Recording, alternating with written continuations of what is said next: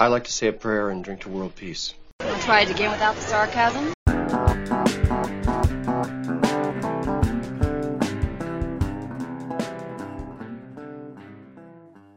Hey, greetings, everybody. Welcome back. So this is episode 3 of So There I Was. This one's called Two's Off, Winchester. Who joined us, Fig? Well, it was Otto, and we found out how he got his call sign, Otto, and he had some great stories. He really did. He was the training officer when we got to 223. Really good guy, and he has agreed to come back. Yeah, it was great. It was great content, and it took me right back to some of those episodes that he talked about. So it should be good. Should be good. I enjoyed it. As did I, and I think it was a nice mix of both squadron hijinks stories and aviation stories. There was another title we considered, which was his speed brake was sawed off, and I was laughing. So, but we settled on Two's Off, Winchester. So, without further ado, everybody, here's episode 3. Thanks for joining us. Enjoy.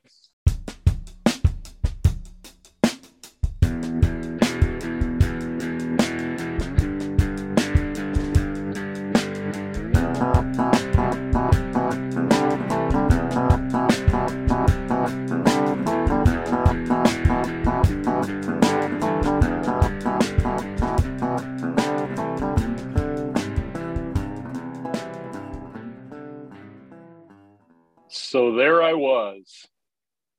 That's how every great aviation story starts. Hey, this is Fig.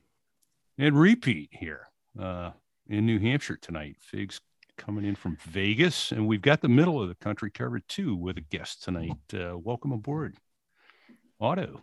Hey, thanks, guys. Otto here from Iowa. Nice. We got you bracketed.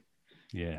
I'm in Vegas. He's on the East Coast. We got you bracketed, Otto. Sierra Hotel. So Otto was one of the senior captains when I checked into 223 back in the day.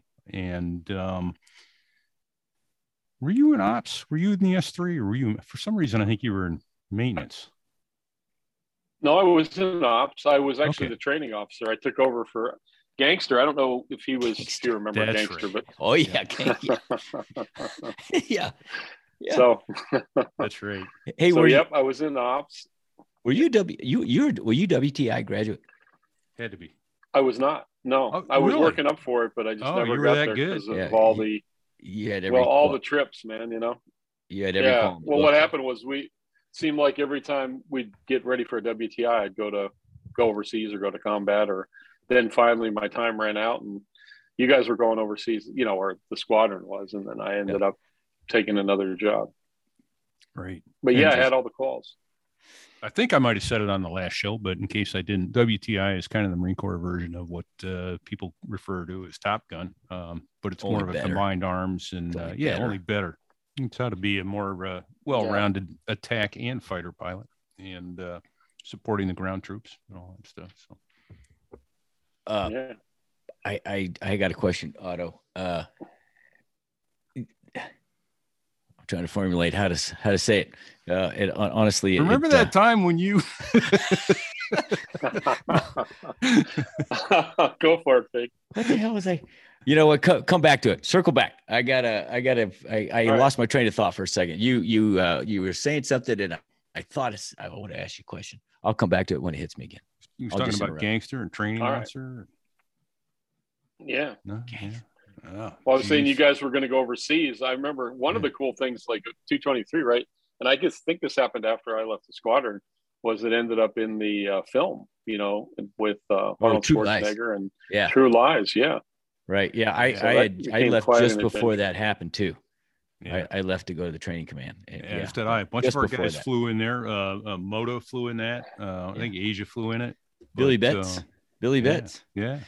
And one of the cool things that happened in there was the Marine pilots that you see in that movie were I think they were our seat shop guys. Asia said, let the troops get the glory and be on film. We're going to do the flying. We always get the glory anyway. And so the Marines that you see that are the pilots in the movie are actually seat shop troops. Say that 3 times fast. Seat shop troops. Okay, a little trivia for you. Yeah. One of them was not a seat shop guy. One of them was a Marine infantry staff sergeant named Scott Dodson. And I'm going to connect the dot for you real quick. Okay. So flash forward from that time 10 years. I'm the assistant air officer for the 24th Marines, headquartered in Kansas City. And I roll in there, and there's this guy, gunnery sergeant Scott Dodson. And he went to high school with my wife. But we connected the dots, and he found out I was in VMA 223. He says, I have something for you.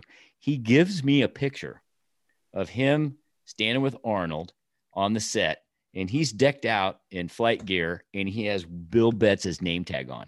He's the guy in the movie. Okay. What was the sidekick who was married to Roseanne? What was that actor's name? Tom Arnold.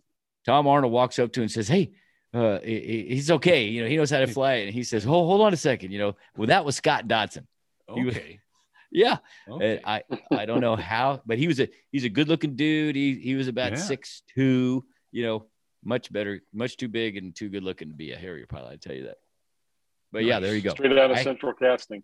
And he wrote Central Casting, right? Yes. And he signed a picture of him and Arnold for me, and it's in my bar at home. Oh, very cool. Nice. From the set, yeah. And I've seen Moto's Moto has a picture with him too. Yeah. So where did you go after 223? Is that when you went to Anglico? I went down to Anglico, yep, and was with the reserves and got to jump out of airplanes, which was a fun time. And yeah, it was really, really a good ground tour, to kind of low impact. We worked with the reserves, so we did mostly stuff on the weekends as far as any of the tactical stuff. 9 to 5, it was just keeping track of the admin stuff and being the assistant inspector instructor. So I was kind of like the XO, but it was a small group of reggies, and then the reserves kind of ran their own gig. But I got to jump with them, jump out airplanes with them on the weekend. We'd go up to Benning and jump in there and, hump around for a weekend, or they'd, do local ops and stuff. But it was a really good gig. So how was that training, jumping out of airplanes? I reached for the handle twice in my Harrier career, and I never yanked on it. But man, I have never had a desire to leave a perfectly good airplane behind. What was that like? It was fun. I was at Benning, so before I went to Fort Anglico, I got to go to Fort Benning en route, which was a 3-week course. And the funny thing about Fort Benning was it was kind of like a continuation of boot camp for a lot of the Army folks, because they just go from boot camp and then they go to their MOS school. So it's kind of like the first MOS school. So it was a little bit like the basic school in the Marine Corps, where it's sort of a continuation of marching around and doing somewhat senseless things all day. But, it was like a week's worth of, I'll say 2 weeks worth of training packed into 3 weeks. So maybe a week and a half worth of training. But yeah, just a lot of, one of the big things was parachute landing falls, right? So they did what they call the old PLF, and we've all learned that, from going through our own training. So you had to learn how to do that dynamite PLF, and, they go through and literally just walk through. Like, we did a whole week of parachute landing falls, if that gives you any ideas of how that training went. So, but it was a good time. Got to jump, Somehow, and I don't really break it down. I don't remember how it happened, Otto, but I talked to you after I think I talked to you. Did you jump at night one time during training? Did you have to do a night jump? We did. Yeah, we did one night jump. Yep. I think it was after that night jump, you guys were somewhere celebrating still being alive, and I ended up talking to you on the phone, and it was you guys were moving fast, if I remember right. You were moving really fast. Lots of knots. Yes. A lot of knots. You guys were charged up. Nice. Well, I like that description of the training, though. And Fig, you may be able to attest to it too, because you went to C-130s after that. And I almost went to the 135. And I was talking to, I wound up not getting into that unit, and which turned out to be a blessing in so many ways. But I think it was Andrew Hall that told me that he had done the transition training. And he said 3 weeks of training all crammed into 4 months. Is that your recollection, Fig, of the transition training? Oh yeah. Well, it was my first introduction to the Air Force. Yeah. And let me tell you, they do it different.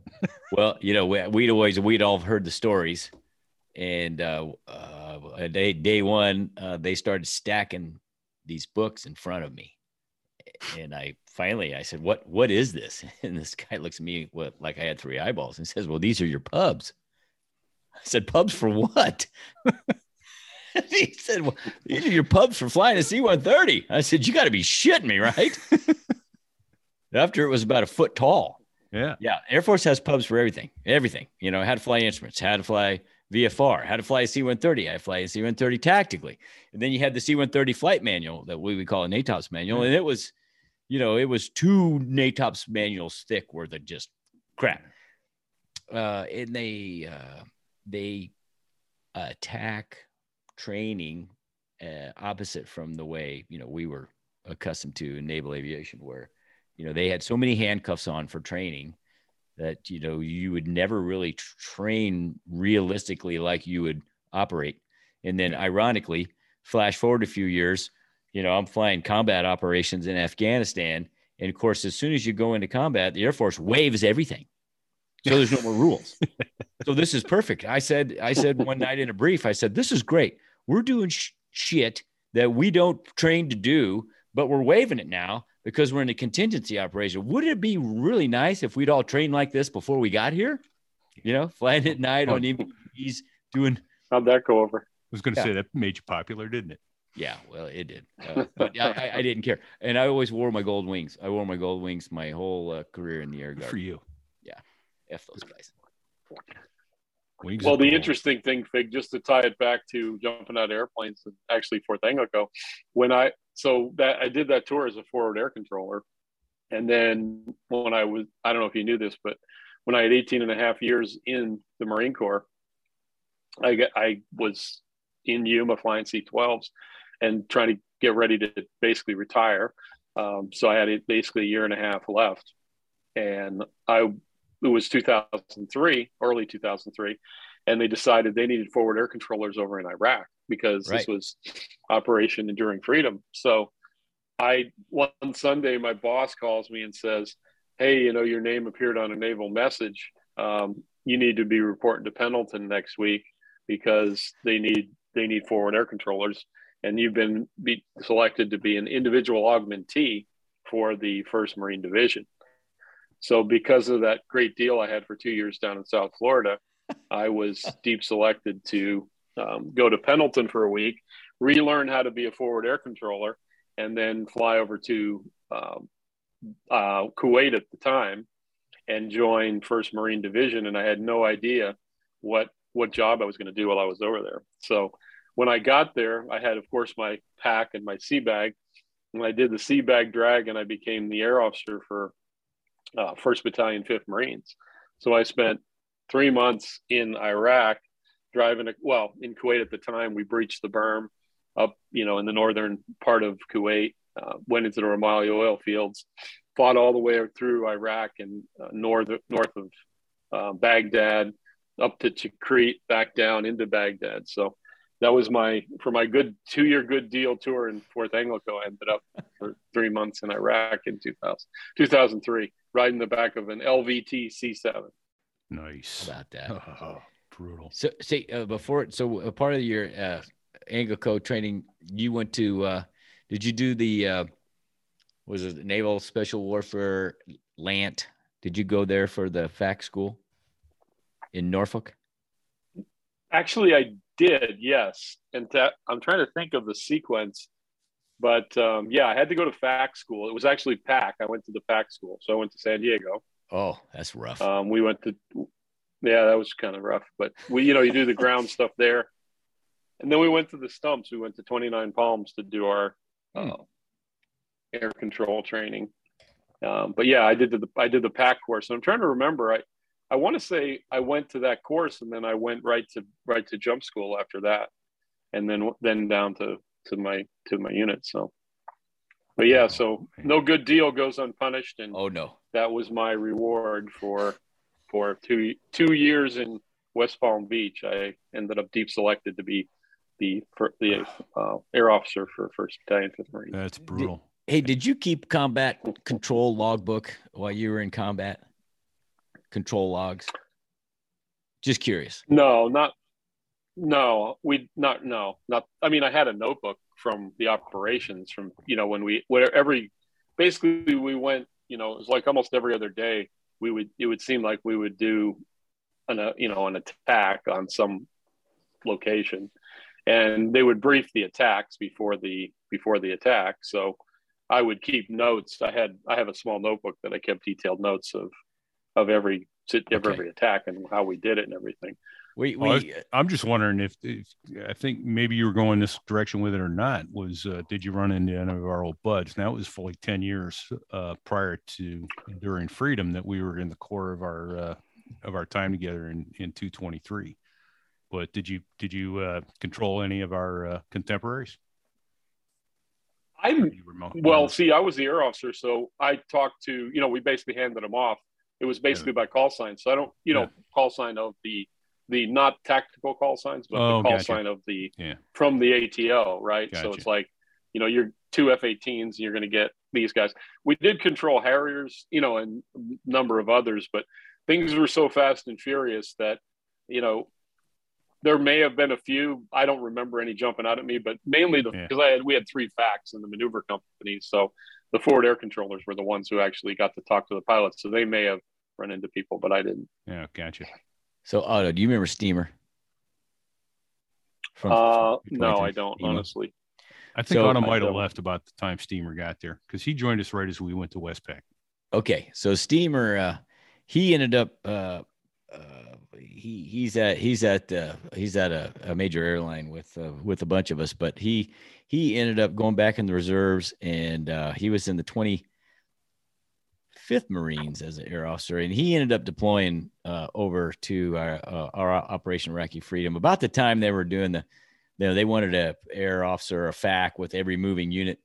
And so the short of the story is, I find out from Steamer later after he's home, he's on a rooftop in some part of Iraq controlling some airplanes. And he's got a staff sergeant or a gunnery sergeant with him running radios. And he's working a section of F-18s. And it's call sign Pony, who's a guy that we all were instructors with down in Kingsville, Steamer and Pony and I. And they're just having a little small talk in between the action. And Pony says, hey, have you heard from Fig? And Steamer goes, no, I haven't talked to Fig in a while. And the gunny that's sitting next to him says, you talking about Fig Newton? And Steamer says, yeah. And he goes, I know that guy. That gunny was in the 24th Marines back when for some reason he was an augmentee. And what a small world. What a small Marine Corps, right? Yeah, for sure. There you go. Well, I've had a couple guys on my jump seat now and then from your airline and Fig, and I can tell you are world famous. So, really, I don't believe that for a second. So Otto, I'm going to tell a story, but I want this is from my point of view, and I want you to tell me how accurate it is and how much I've either lost or inflated over time. But here's how I remember this. Okay. It's a flying story. You were training me through the ACM syllabus, air combat maneuvering syllabus. In this particular day, we had coordinated to do a dissimilar ACM it's a 2v2 out in the Whiskey area, the warning area over the Atlantic Ocean, with some Navy guys from Oceania. And conveniently, it was on a Friday afternoon, and we were going to go do the training. And then we took our, shave kit, toothbrush, clean pair of skivvies, and we were going to spend the night at Oceania and take advantage of the happy hour at the Oceania Officers Club, which was back then pre tailhook era. There may or may not have been strippers at the fighter bar during happy hour. And let's just get this is right out in the open. There was. And so we briefed and we walked. We were walking to the jets, and we walked out of the hangar and we're walking across the flight line, and there was this big black wall of clouds to the north, which was the direction we generally had to go. And I was watching you to see if you were going to look at the clouds and go, oh yeah, this is done, we're going to go back in. But you never even flinched. And I'm like, well, he's the guy, he's the man. If Otto's not worried about it, I'm not going to be worried about it. So, and I was your wingman. So, we start them up, we take off, and I join up on you, and we go right into that goo, and it was bad. It was really ugly looking, but I was concerned. I wasn't scared because you were going, and I thought, if Otto's going, I'm going, right? We went into the goo, and it got thicker and thicker, and, it seemed like I was so close to you, it was painful just to keep sight. It got bumpy. Turbulent, and then it was raining real hard, and then it got really, really loud, really, really loud. And then it was because we were going through hail, and I was as low as I could get in my seat because I was sure the hail's going to come through the windscreen. I was as low as I could get and still keep sight of you. And then when the noise was so loud, I thought the canopy was going to explode. Poof! We popped out in clear blue sky on the other side of that stuff. And then we kind of both came out of our turtle shell, and I was looking at your airplane and you were looking at me. And finally one of us says, dude, your airplane is messed up. Like, really? What's wrong with it? How's mine look, dude? Your airplane look. And so we didn't fight. We went, at that point, we couldn't get back to Cherry Point because, the weather was bad. So we just went on to Oceana. Well, you could, but it would have been dangerous. So. It would have been dangerous. And that's true. So we figured that out on the way out. So from my recollection, we landed, I'm going to fast forward. We got to the club, and sure enough, there were strippers at the club, and there was motivation for you to get there. And I'm not going to go into that, but I do remember, our CO who thought very highly of you. I think if it was anybody else that would have, done that, it probably would have been really bad. We didn't fly those airplanes back, if I remember right. I think we rode back in a van. Those airplanes needed some work. So, do you remember that story, or how accurate was that? I do remember the story. What I remember though was I thought we had gotten out of Cherry Point and flown or fought. I thought we had done the mission, and then we were trying to get back into Oceana, and we, they said, yeah, there's wall of, when we were talking to ATC, they were saying there's some weather ahead of you, right? Try to stay VFR, right? Because they were saying there's some cells that you need to pick your way around. Yeah. And so, as I recall, we couldn't get above them because we had to land, and we really couldn't go around them because there was goo everywhere. So we said, my memory is okay, we'll just go below, right? We'll just fly low, and we'll just kind of go below the clouds, right? Stay below the weather essentially. And so we got as low as we could. I don't remember minimum vectoring altitude or whatever. We were trying to pick our way through, but at some point it's just nope, we're going IFR, because we couldn't go any lower. We were 5,000 feet or something trying to get into Oceana. And that's when we were just hanging on and going through the hailstorm. So that's my memory of it. I'm going to go with your recollection, because I do have a snapshot memory of it had to be with you, because it seems like I did almost all my air training with you. We were doing a BVR setup with some Navy guys, and it was F-14s, because when one of them turned, you could see them for 100 miles. It seemed like it wasn't really that far, but it was holy shit, there they are, because they were the size airplanes. Of a tennis court. Yeah. Then they came nose on and disappeared. Yeah. Weird. That was the amazing thing about that airplane. Yeah. The plan for them is it darkened the sky, and then they turned nose on to you. They just disappeared into nothing. That was disconcerting. Glad they were ours. Well, But I do remember the leading edge of the wings, because they were metal, were pretty well dented in, and we lost some of the receiver covers. They were, I was like, oh, that's what that looks like. I guess that was fiberglass. Yeah. Arb's camera, one of the I don't remember if it was yours or mine. The Arb's camera lens was imploded or smashed shattered or whatever. Yeah. Yeah, so that was a glass camera on the nose that they used, and that was the angle rate bombing system that the computer used to figure out where targets were. And I remember the composite part around the canopy looked fuzzy. It looked, when we were flying, it looked fuzzy, and I'm like, your canopy looks fuzzy. Yeah, it was because it was really kind of shredded. Yeah. Good times, though. It was good times. Yeah. That was good times. Yeah. We might have pushed that one a little too far. Might have pushed that a little too far. Well, it was a good learning experience for me, obviously. And it made an impact, because I'll never forget it. Ever. Yeah. It was good. Well, I thought about that once. I actually forgot it was with you, Fig, but it's good that you remember it, because now that I had thought about it, I don't know, maybe a year or two ago, whenever it was, thinking about stuff. And that brings it back to the forefront.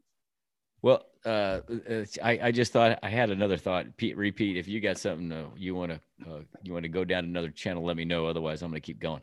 No, keep going. So we did, if you guys remember, we did this combined arms ACE deployment out to Fallon, Nevada. It was towards the middle of October through November. We had the Marine Corps birthday ball out there. Oh yeah. You remember that? We had the Marine Corps birthday ball at Lake Tahoe that year with the whole group went up there. Well, Otto, we were doing, you and I, again, were doing the similar ACM with the aggressors. Was that VFA 127, the Top Gun aggressor guys? Do you remember this? Remember that? It was the best day. It was the best day ever. And here's how I remember it. So it was the best day ever, because not only did we do air-to-air combat with the aggressor guys, but that night we went to the club, and they had the basketball hoop behind the bar. And if you made it, you got a free pizza. So we had a big day on the range with the Top Gun aggressor guys. And then we were really charged up about that. And we got back to the bar, and we both made the baskets, and we got free pizzas. Which was most important. Yeah, that was most important. Yeah. Well, that flying training is one thing, millions of dollars of training with free pizza. So here's what I want to talk about. The story that I've used because it has a great moral. And you were the mastermind of this, Otto. And I don't know if you remember this, but I'm going to describe it to you. So the F-18 guys that were on that deployment, they came to us and they said, we want you guys to defend the south end of the valley. Don't tell us how many airplanes, and defend the old club, so to speak. And we're going to be the aggressors. And it was, I think it was, I don't remember what squadron it was, but I think they had brand new C's, and they smelled like new cars on the flight line. You could smell the new paint. This particular sortie I'm going to talk about was being broadcast on the big theater because it was in the tax range. On the tax ranger, yep. Yeah, so the tax range, just to explain it, they put pods. They put little pods on your airplane that sends telemetry. And there's also on the tax range, they have sensors that pick up the pods. So it sends back a 3-dimensional picture of what's happening. It's like watching a movie in real time of this air battle, right? So you, being the tactics guy, came up with this plan. Since we couldn't, out radar them, which we didn't have. Hit the brakes and they'll go right by. Oh no, we didn't. That's a different movie. We couldn't outshoot them because they had longer range missiles than we did. They had radar missiles. We had to outsmart them. And so you came up with this plan where we were going to send 2 guys out to fly single ship caps at the south end of the valley. And then the other 2 airplanes were going to hold on the other side of the ridge, out of radar sight, down low. Do you know where I'm going with this? I do. 100% remember this. I think I was on this sortie. Yeah. So it was you and I, Otto, that were the guys low. And if you remember this, Pete, you must have been one of the cappers. I was going to say I was one of the guys holding it, all alone out there waiting to get shot in the face. And so we and unafraid. and we had a GCA controller, and he had a call sign. He was really good. I can't remember his name. It was like Highway or I don't remember. But so you drew a line on the map, and you said when the F-18s cross that line, you told the GCA controller to tell us, you had code word this, and then you and I were gonna pop over the ridge, and we would pop over the ridge behind them, and we were gonna start shooting, which was gonna obviously confuse the hell out of them. And it's exactly what happened. The short of the story is these guys came down the valley, all four of them. They were painting the two guys at the end, thinking it was two caps, couple, 4 airplanes, thinking, and that obviously that was you, Pete.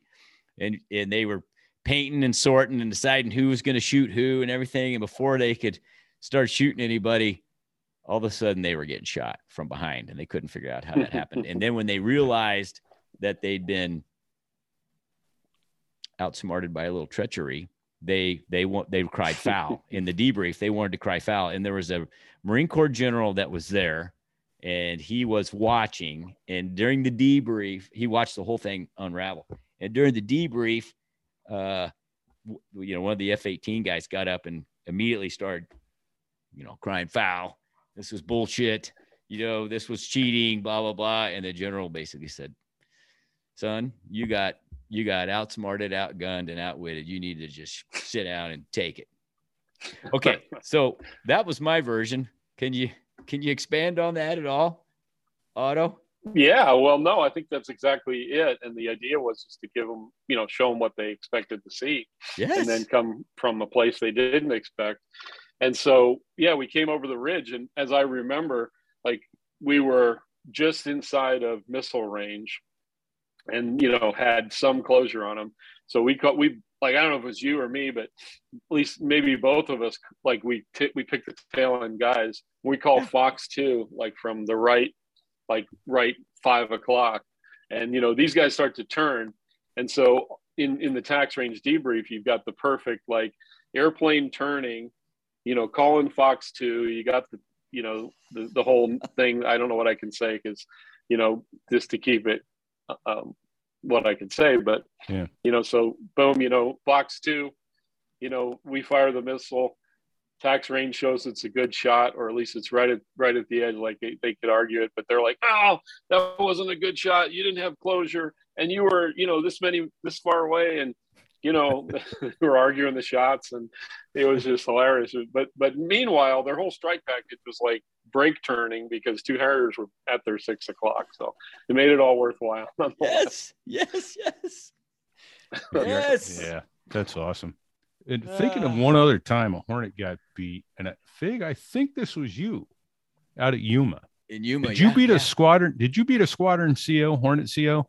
I did. In the vertical, right? In the vertical, because I did an alpha flop. He did not see that coming, and I didn't know if it was work, but I said, this is a point. If this is, I'd done them in practice on my own, and it worked like textbook.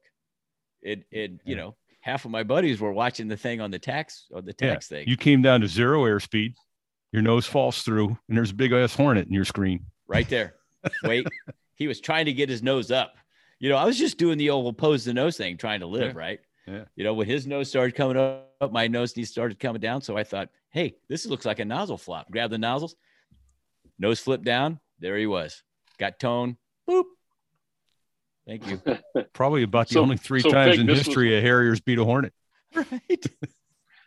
This was the hit the brakes and let him fly right by. That was I did. I hit the brakes. He flew right by. That's something you taught me way back when, bro.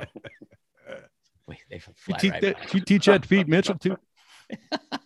So, actually, either of you guys seen that yet? The new one? I did. It was good. It was, what? It was a whole lot better than the first one. Yeah. Someone asked me about the storyline. I said, well, it couldn't be worse. Maybe my expectations were really low, but I thought it was pretty good. Now it's not a, the cinematography was amazing. It was good. But still, the slapping the stick around like you're, sitting still in the hangar.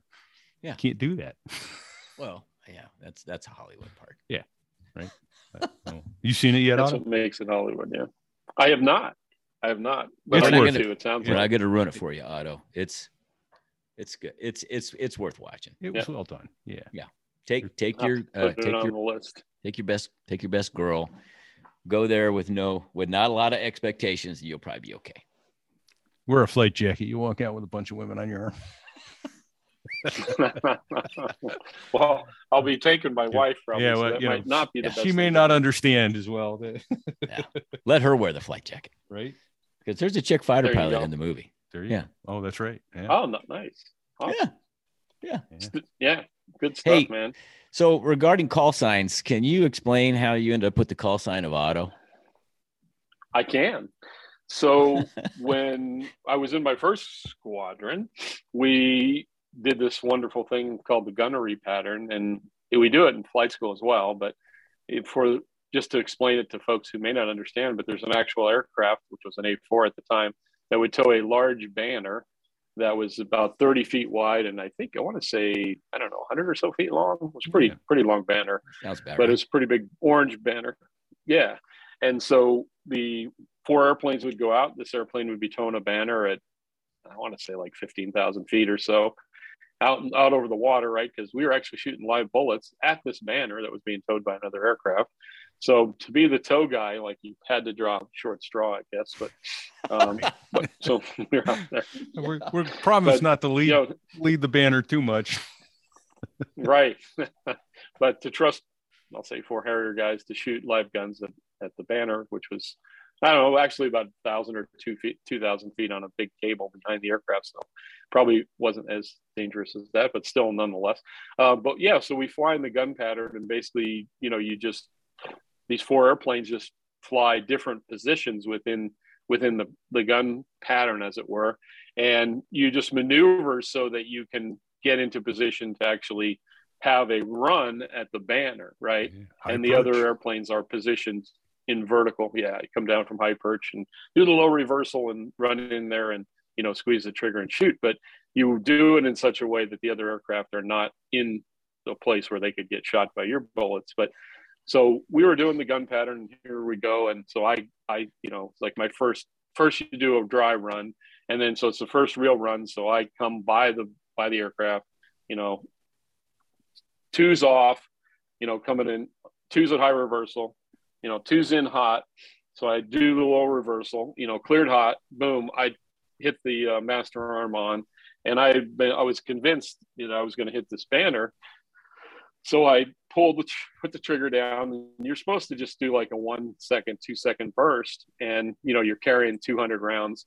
So you're like 2 second burst, and you do like 60 rounds or so.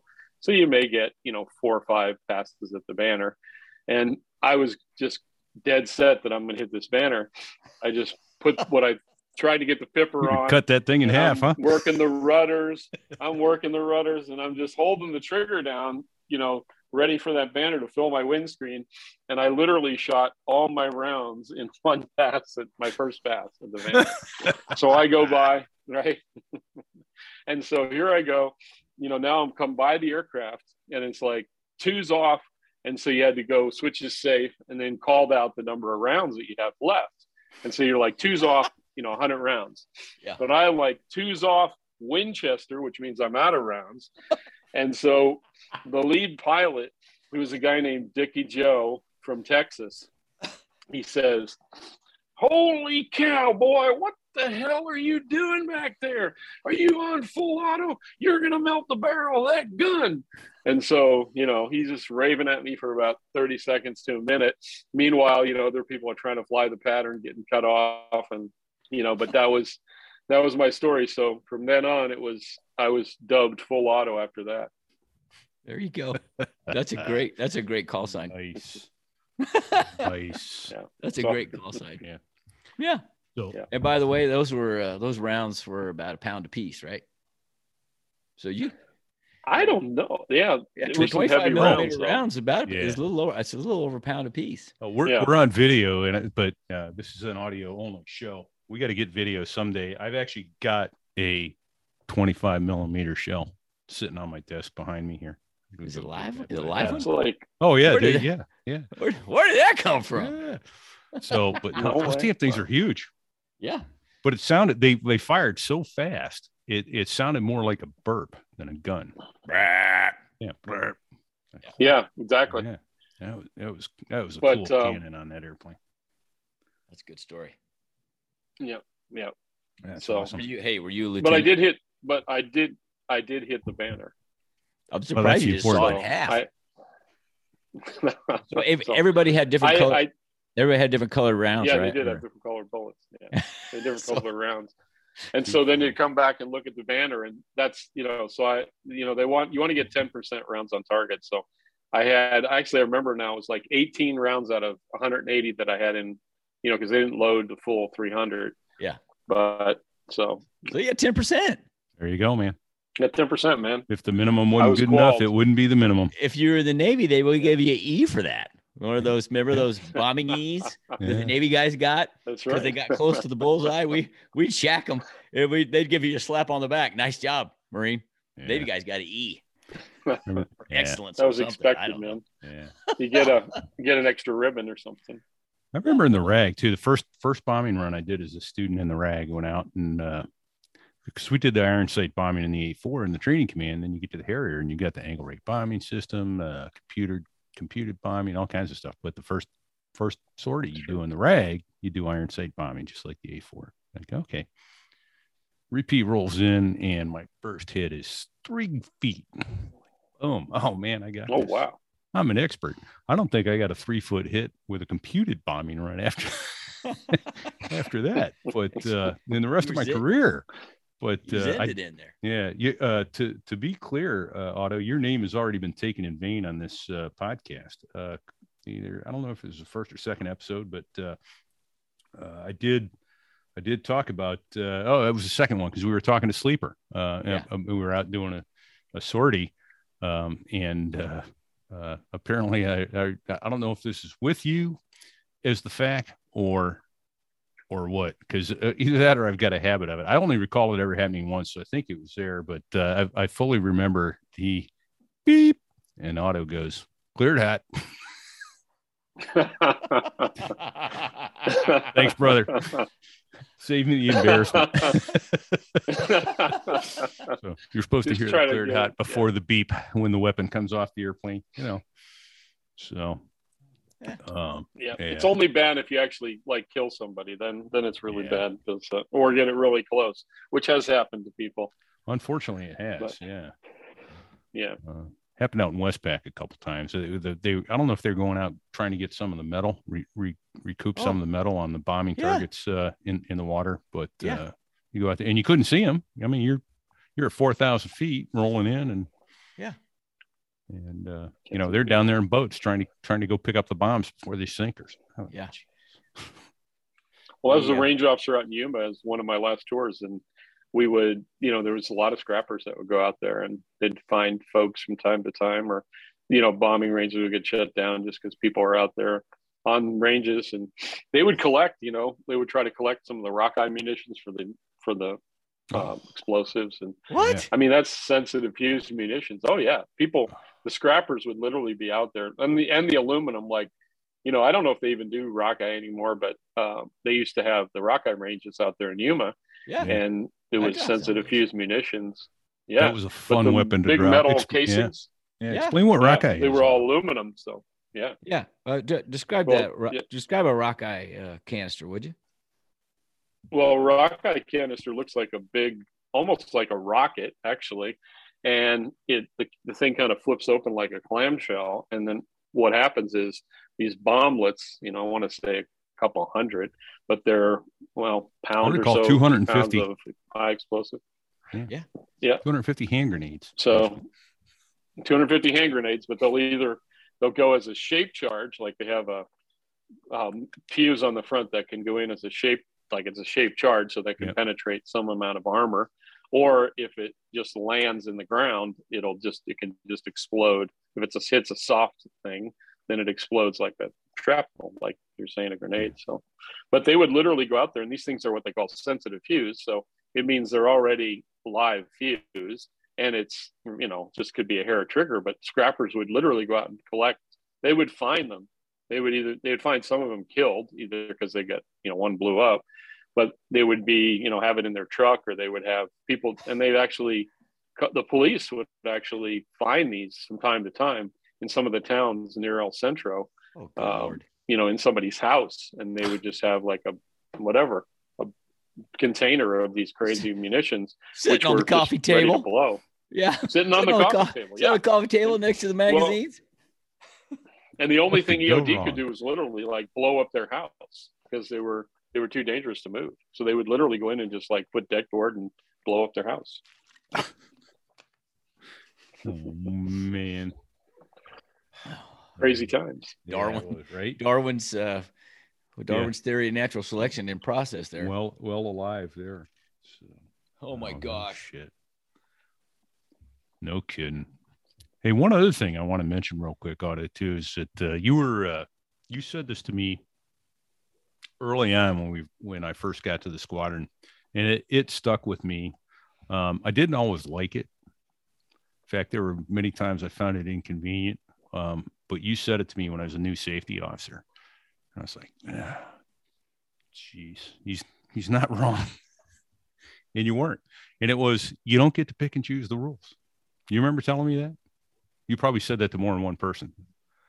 The rules that you want to obey and the ones that you want to disobey, you don't get to pick and choose them. You got to follow all of them. And if you don't like them, work to get them changed. So, I always took that. Yeah, I do actually remember that now that you added that context, because yes, I do. That is actually a philosophy that I follow still, is that like we can change things, but if the rules are there, you got to follow the rules. You got to follow the leader's last instructions as well. Right. Because I've seen a lot throughout my career where people would go to a meeting and, say yes, and then walk away from the meeting and then not want to do what they were just agreed to do. Right. So, yeah, I think I think it goes through business and everything else too. It's like speak up in the meeting and try to get something changed and confront rather than, just disregard it after the fact. So, yeah. Yeah. Oh, we're not going to do that. Yeah. Doesn't work as well. Wise words. Yeah, no, that was stuck with me. And it's funny. You go through life and you don't understand, or you don't realize what impact you have on people, and you say something to them and you don't know whether they even heard it or not. And but both of you know that there's times in lives when people have said something along those lines to you, and it sticks with you, and you're like, oh, and you actually wind up having an influence on somebody.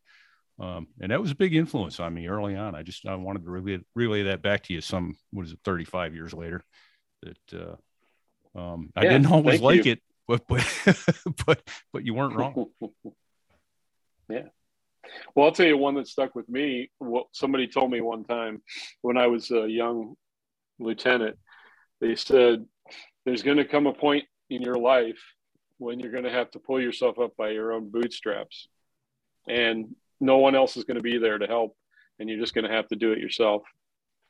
And that's served me well throughout the years, because there are times when you just have to dig down deep and, make it happen. So, yeah. Wise words. True dat. Yeah. So, hey, let me circle in heavy, with, man. Yeah, right. Let's take that, go from here, and I'll ask you a question which you may not be able to answer right away, but if something comes to mind in the next few minutes, then think about it. But two questions actually, or a two-part question. What is the scariest thing that ever happened to you in the airplane or in combat? And what's the funniest thing you remember seeing or hearing? So for me, the scariest thing I'll tell you was, it's actually something I've been thinking about lately. But one of the scariest moments was I was taken off out of Albuquerque, New Mexico with a 4-ship. And for some reason we did a section, I guess it was 2-section takeoffs. So the first 2 they were like 1,000. So basically we put 4 airplanes on the runway, staggered across this big runway. and they were, I want to say 600 or 1,000 feet between aircraft, right? So front to back. Mm-hmm. Yeah. So I was 4,000 feet back or whatever on the left side of the runway because the wind was coming left to right. So you were dash 4. I remember this. I was dash 4. Okay. And it was Albuquerque in the summer, like at about 11 or noon or so. So what could go 6, wrong? Just taking off out of Albuquerque elevation. is scary. Say no more. Hey, were you going east or west? Towards the mountains. Yeah. Okay, so you're taking off east. I think that was east. Yeah, I thought I was going to say east. But there's dual runways there, and we were on, I want to say the left runway heading east, so the north side, whatever that was. And so, rolling, go. The first two put the power in the corner. I think we did 2 different sections. But anyway, so where we all went, but I put the power in the corner, and then I got to my takeoff speed. And, in the Harrier, we did short takeoff. So it was stow speed. So you put the stow stop back. And so I popped the stow stop back at the speed, and the aircraft gets into the air, but it's basically in ground effect, right? And it's hot, and I can see the temperature just starting to go up on the aircraft, because we could see in the heads up display. Yeah, it was the EGT what they was called rising. Octagon. Yeah, the exhaust, the temperature and on the exhaust gas, and so now here we are over the runway, and I'm in ground effect. I'm not climbing and I'm not accelerating because I was just on the back. I was literally on the backside of the power curve, and so the wind's coming from left to right. So now I'm in the center of the runway, and a few seconds later I'm on the right side of the runway. And I'm like, I really would like to stay over the runway because with the Harrier, and then get the nozzles down at that time 50 degrees because we were changes because of the charts and stuff. But it was a 50 degree short takeoff, and so I don't want to get blown off the runway just because I'm so low to the ground. I'm like at 30 feet. So I start to correct, and I probably should have put rudder in, but I was kind of dipping my wing, and I felt myself going back down to the runway, like sinking lower. I level my wings, right? Level my wings, and I'm not accelerating. I'm not climbing, and I'm still at 30 feet. Now I get blown off the runway, and I'm over the taxi lights. And now I'm like literally tearing up taxi lights at Albuquerque's runway because the exhaust from the Harrier is coming out at 25,000 pounds or whatever it is, right? So there's a lot of hot air coming out of the back of that aircraft, blowing over taxi lights, starting to dig a trench by the side of the runway. A few seconds later, I'm in the middle of the duals at 30 feet with the nozzles at 50 degrees, and I'm kicking up a rooster tail. I'm digging a trench down between the middle of the runways in Albuquerque. Well, what's at the end of the runway between the duals in Albuquerque? The ILS. And at 30 feet, you're not going to clear the ILS. No. So all of a sudden, things got pretty real, and, just instinct kicked in. I pushed the power in the corner, tripped the limiters. So all of a sudden I get the spike of temperature. So, and so he cut off the engine limitation that the computer keeps in place for you. Now the engine's going to give you everything you got. Exactly. So now, boom, temperature spikes. I get enough power to clear the ILS, which is a big shack with antennas at the end of the runway between the duals. So I survived this harrowing experience. But at presence of mind, as soon as I got like on the front side of the power curve, got flying, cleared the ILS, I pulled the power back, right? Because, I don't want to over smoke the motor, right? I wasn't just panicked or anything, but, so clear the ILS. Now, meanwhile, like I'm in time compression, I'm so focused on flying the airplane, the flight's checking in. So they're like, nightmare flight check-in, like 2, 3, and I don't check in. And they're like, nightmare flight check-in, 2, 3, and nothing, right? So I hear that as I clear the ILS, they finally figure to look back to see why I'm not checking in. And all they could see is this rooster tail and this like cloud of dust. And so Nightmare's like, auto's down. So I come like wallowing out of this cloud of dust, and I'm like, no, I'm good, man. I just had to go through the limiters just to, I had a little trouble back there. And you're like, okay, so So, get out the NATOPS because, get out the manual basically. So you had to check the checklist and see like how hot the engine was. So you go to the engine page and it's like max temp. And I want to say it was like, I think like 765 was like, turn around, go home, pull the motor, whatever. Yeah. And I was at like 750 for 3 seconds or 5 seconds or whatever it was. So I was still good. They're like, okay, you're good. Press. We can continue flight. Here we go. So, turn the limiters back on. We keep going. Beautiful. So that was it. That was my most harrowing experience. That actually reminds me of. It seemed like a year. Yeah. Right. That 14 seconds seemed like a year. That reminds me actually of another story. I remember every second of it. Yep. We Otto, you were the lead on this one. You and I went down to Shaw. We were doing ACM, and you and I went down to Shaw. And I told you earlier, I touched the handle twice in my life, and this was one of them. And I don't remember much about the sortie, but I remember we go to land at Shaw and we do an RVL, rolling vertical landing, touchdown at like 35 knots. And I touched down a little right of center line, and they were calling like a quartering tailwind at 5 knots. And the next thing I know, my airplane is headed off the runway to the right. And I'm like, whoa. So, I'm kind of slow. I'm at 35 knots, and I take my ring finger and I hit the nose wheel steering button, and my left outrigger comes up as I try to steer back towards the center of the runway. So I let go of that, and it free castered. My outrigger comes down. I'm still heading off the runway, and I hit my nose wheel steering button again, and up comes the outrigger. And I'm like, F this, I'm out of here, man. And I put the power in the corner, pull my nozzles back in, and just about the time I get airborne, I'm leaving the pavement to the side, and I got a face full of floorboard, and I'm like, uh-oh. And that's when I had my left hand on the handle and my right hand on the stick. And I thought, I'm about to go. I had kind of one eye closed and waiting for any kind of indication that I'm hitting this thing. And I cleared the floorboard. And the Air Force has this thing called the SOF, the Supervisor of Flying. Yes. Dude comes on the radio and goes, when we clear you to land, we don't clear you to do touch and goes in the grass. You need to land on the runway. And I don't say anything. I come back around, except that I do declare the emergency fuel. They do send 2 Vipers around behind me because, there's rocks and grass and shit all over the runway. Yeah. And so I come back around and I do a short. Actually, I think it might have been a slow landing because I came back around for the RVL the next time, much slower, much more under control. And I taxi in and I get to base ops, and Ed's sitting there waiting for me, and these 2 Air Force troopers come out going, "Oh, that was so cool. There was grass and dirt and shit everywhere in the air out there, sir. That was awesome." And then the SOF meets me inside, when we clear you to land. And I'm like, listen, you're lucky you're sweeping up rocks and not Harrier parts out there, dude. That's as close as I've come. To jumping out of the airplane. Yes. Oh,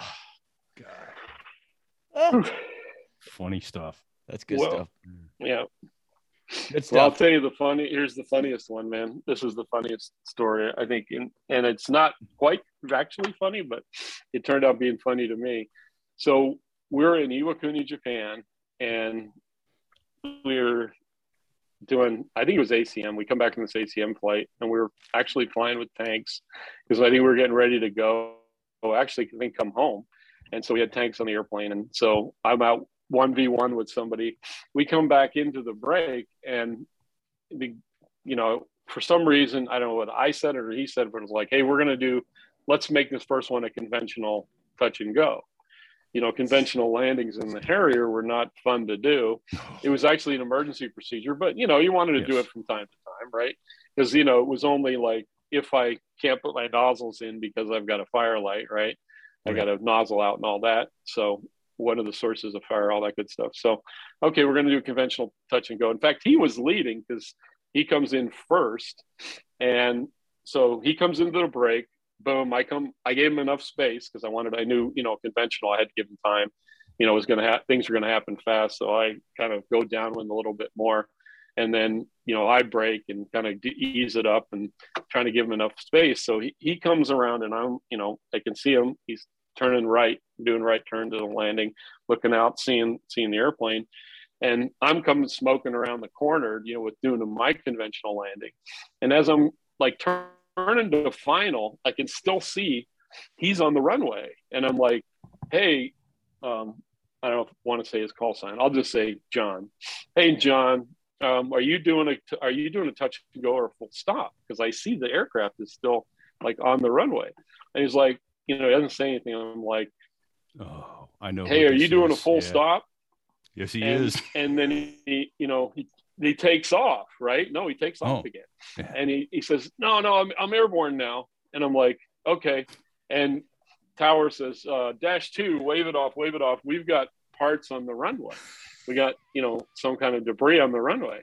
I'm like, okay, well, what's going on here? I know. So I wave it off. And so he comes around there he's like, hey, I had a problem on that last landing. I think my gear might have folded up. I need to go, so like, okay, go into the Delta pattern, hold overhead, and we'll get, fixed up here. And so he's like, yeah, auto join on me. Let's go overhead. And you need to check out and make sure my gear are 3 down and locked. So I join him overhead, and he's like, yeah, I don't know what happened. As I touched down, I think my gear folded up and I, kind of scraped across the tanks. And so I joined on him, and by now his gear are down. Yeah. But I'm looking, he goes, well, how's my airplane look?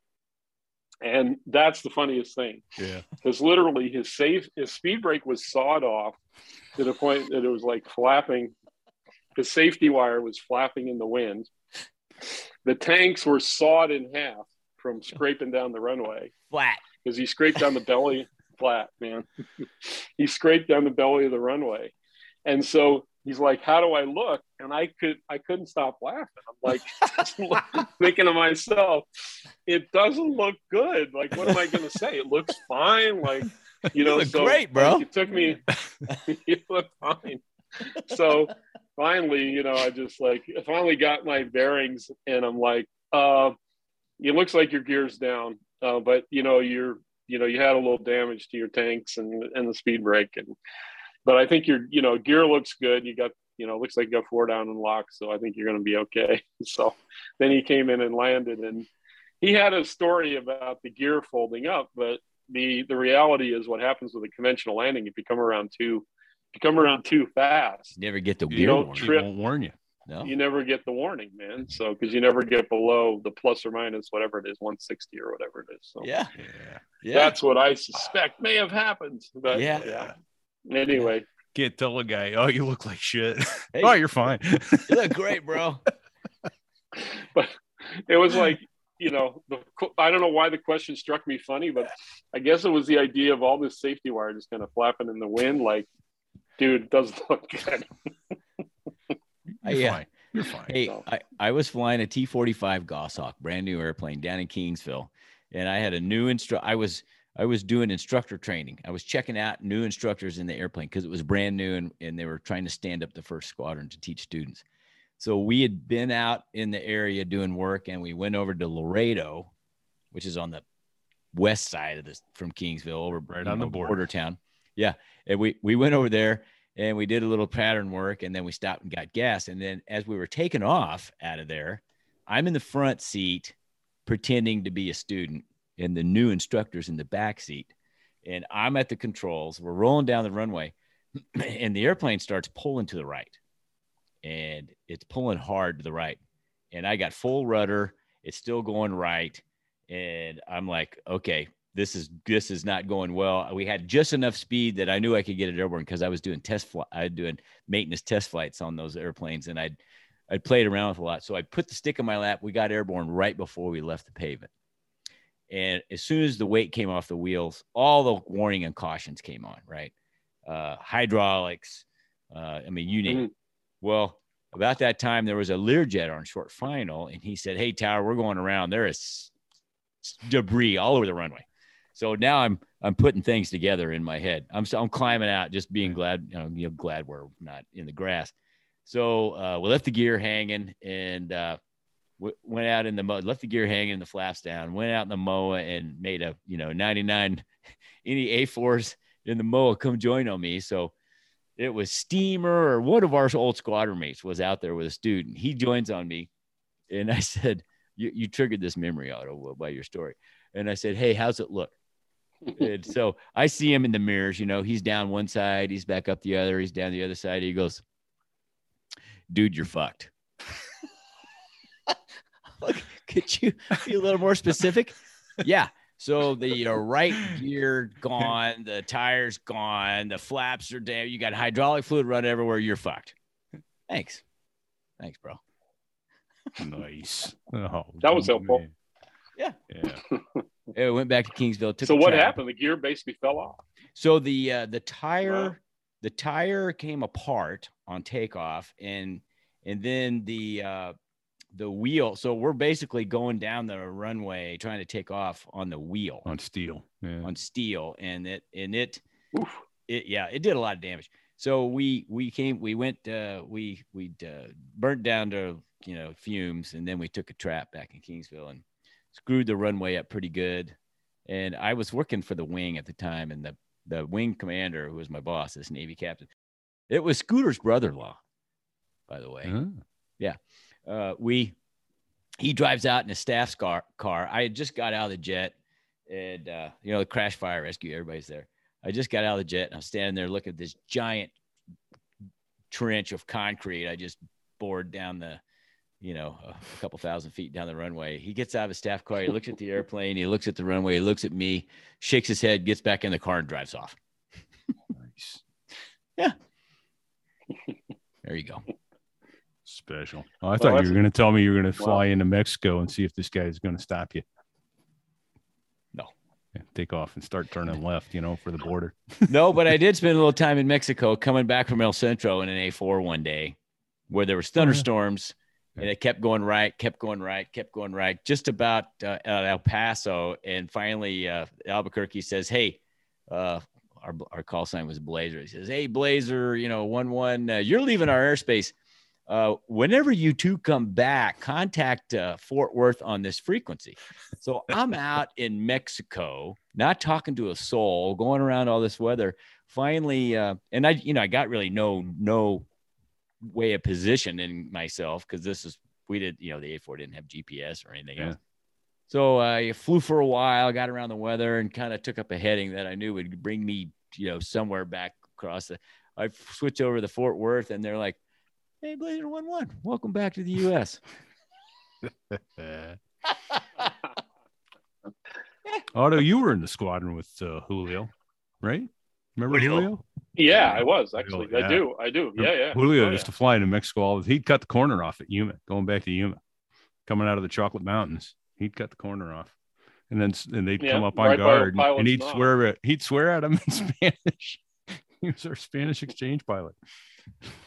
Yeah. Launch your T-28s if you're so damn tough. Yeah. I'd like to tell a Julio story, but I can't do it because he would have to tell it. It'd be an international incident. It could be. No. Yeah, Julio and I had a different work ethic. He would take siesta at like 3, so which was fine. I mean, that was just the way it was. I think they had a different view of the world in terms of you know, just the way life, squadron life was. I was a little bit more like I'm you know, I was always had a hard work ethic, but my style wasn't as tactful as maybe I would have approached it today. Well, remember, you know, he was in the Navy. He was technically in the Spanish Navy. That's true. So, yeah, you know, he was a Navy his dad guy. Was a VIP. He was like secretary of the Navy or something like that. I mean, it was not. Oh, that I did not realize. That might have. Yeah. I might have actually changed my approach a little bit had I known that. Yeah. No, and I come to understand most of those guys were, you know, their dads were VIPs. That's how they got those tours.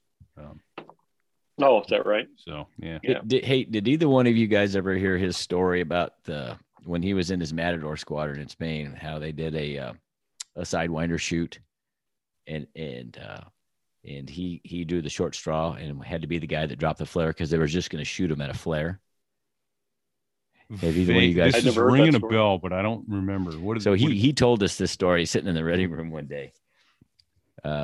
the squadron commander was going to be shooting the Sidewinder, and Julio had to drop the flare out in front.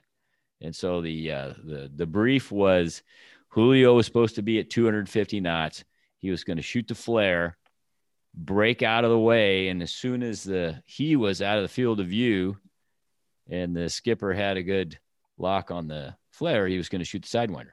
Well, so Julio said nobody trusted this guy. He was a horrible pilot, and so he was at 400 knots when he shot the flare.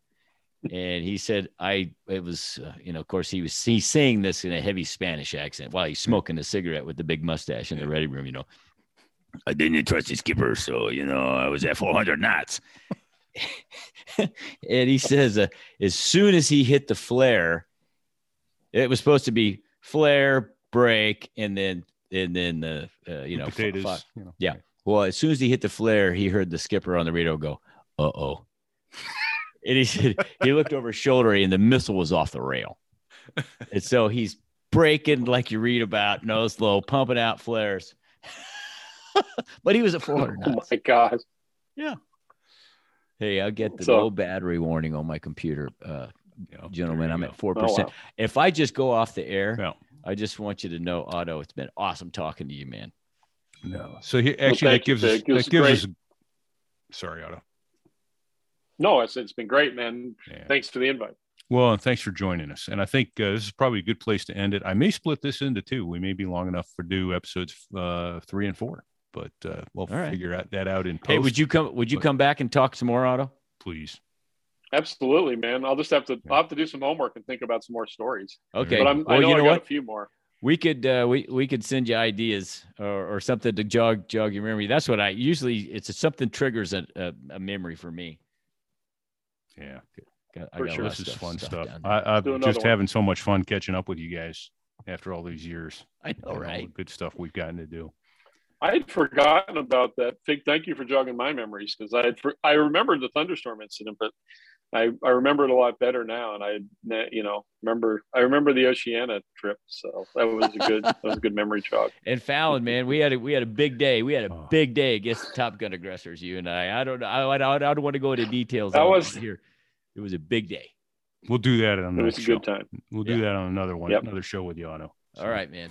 In the meantime, gents, everybody, thanks for joining us, Otto. It's Fig and Repeat. Check 6.